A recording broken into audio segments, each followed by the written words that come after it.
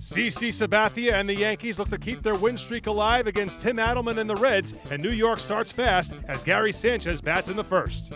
3-2. That one's drilled deep to left field. There it goes. See ya! A home run for Gary Sanchez, and the Yankees are on the board. Gary Sanchez, so quick and so powerful. You know, normally you say, well, Hamilton, not going to double him up. Last night the game ended because he hit no double play. But what he did is he hit a ground ball toward the middle, and Didi fielded it, stepped on the bag, and threw to first, which is the way to get a double play against Hamilton.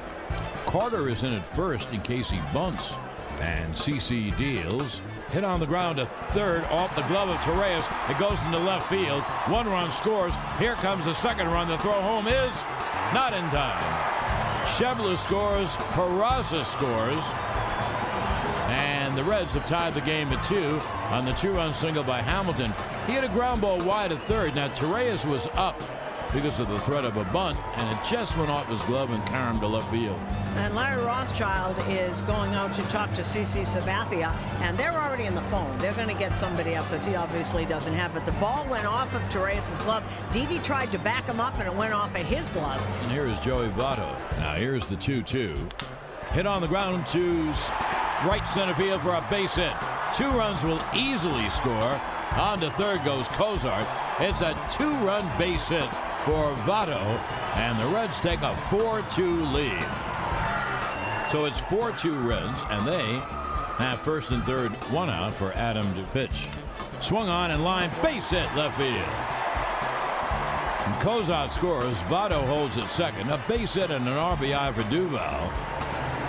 The CC doesn't have anything, and the Reds take a... Well, that'll bring up Torres with the bases loaded. Chopped to short. Cozart goes to second. They get the force, and that will do it.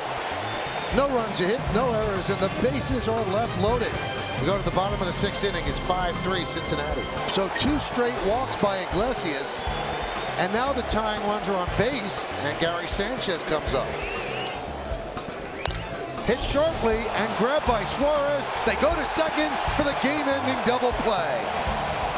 So Sanchez hit it on the screws, but Suarez right there starts a 5-4 game-ending double play. So the Yankees take a rare loss, and Joe Girardi's club falls to 21-10 on the season. I mean, it's what our guys do. They keep grinding it out. You can't hit a ball any harder than that. You know, Hicksy gets on, works a walk. Holiday works a walk, and you got a guy swinging it really well, and he hits a bullet, but I mean, it just happened to be right at third baseman. Well, he had the 1 inning. Where some balls got through a hole. They hit a couple hard. Some got through the hole. One just out of the reach of toe. It seemed like he didn't find his cutter until later on, and once he did, the innings got a lot easier. It seems to happen to CC a lot, because he does get ground balls, and it's unfortunate because after that he pitched pretty good. I just, as I said earlier today, he hasn't had his cutter.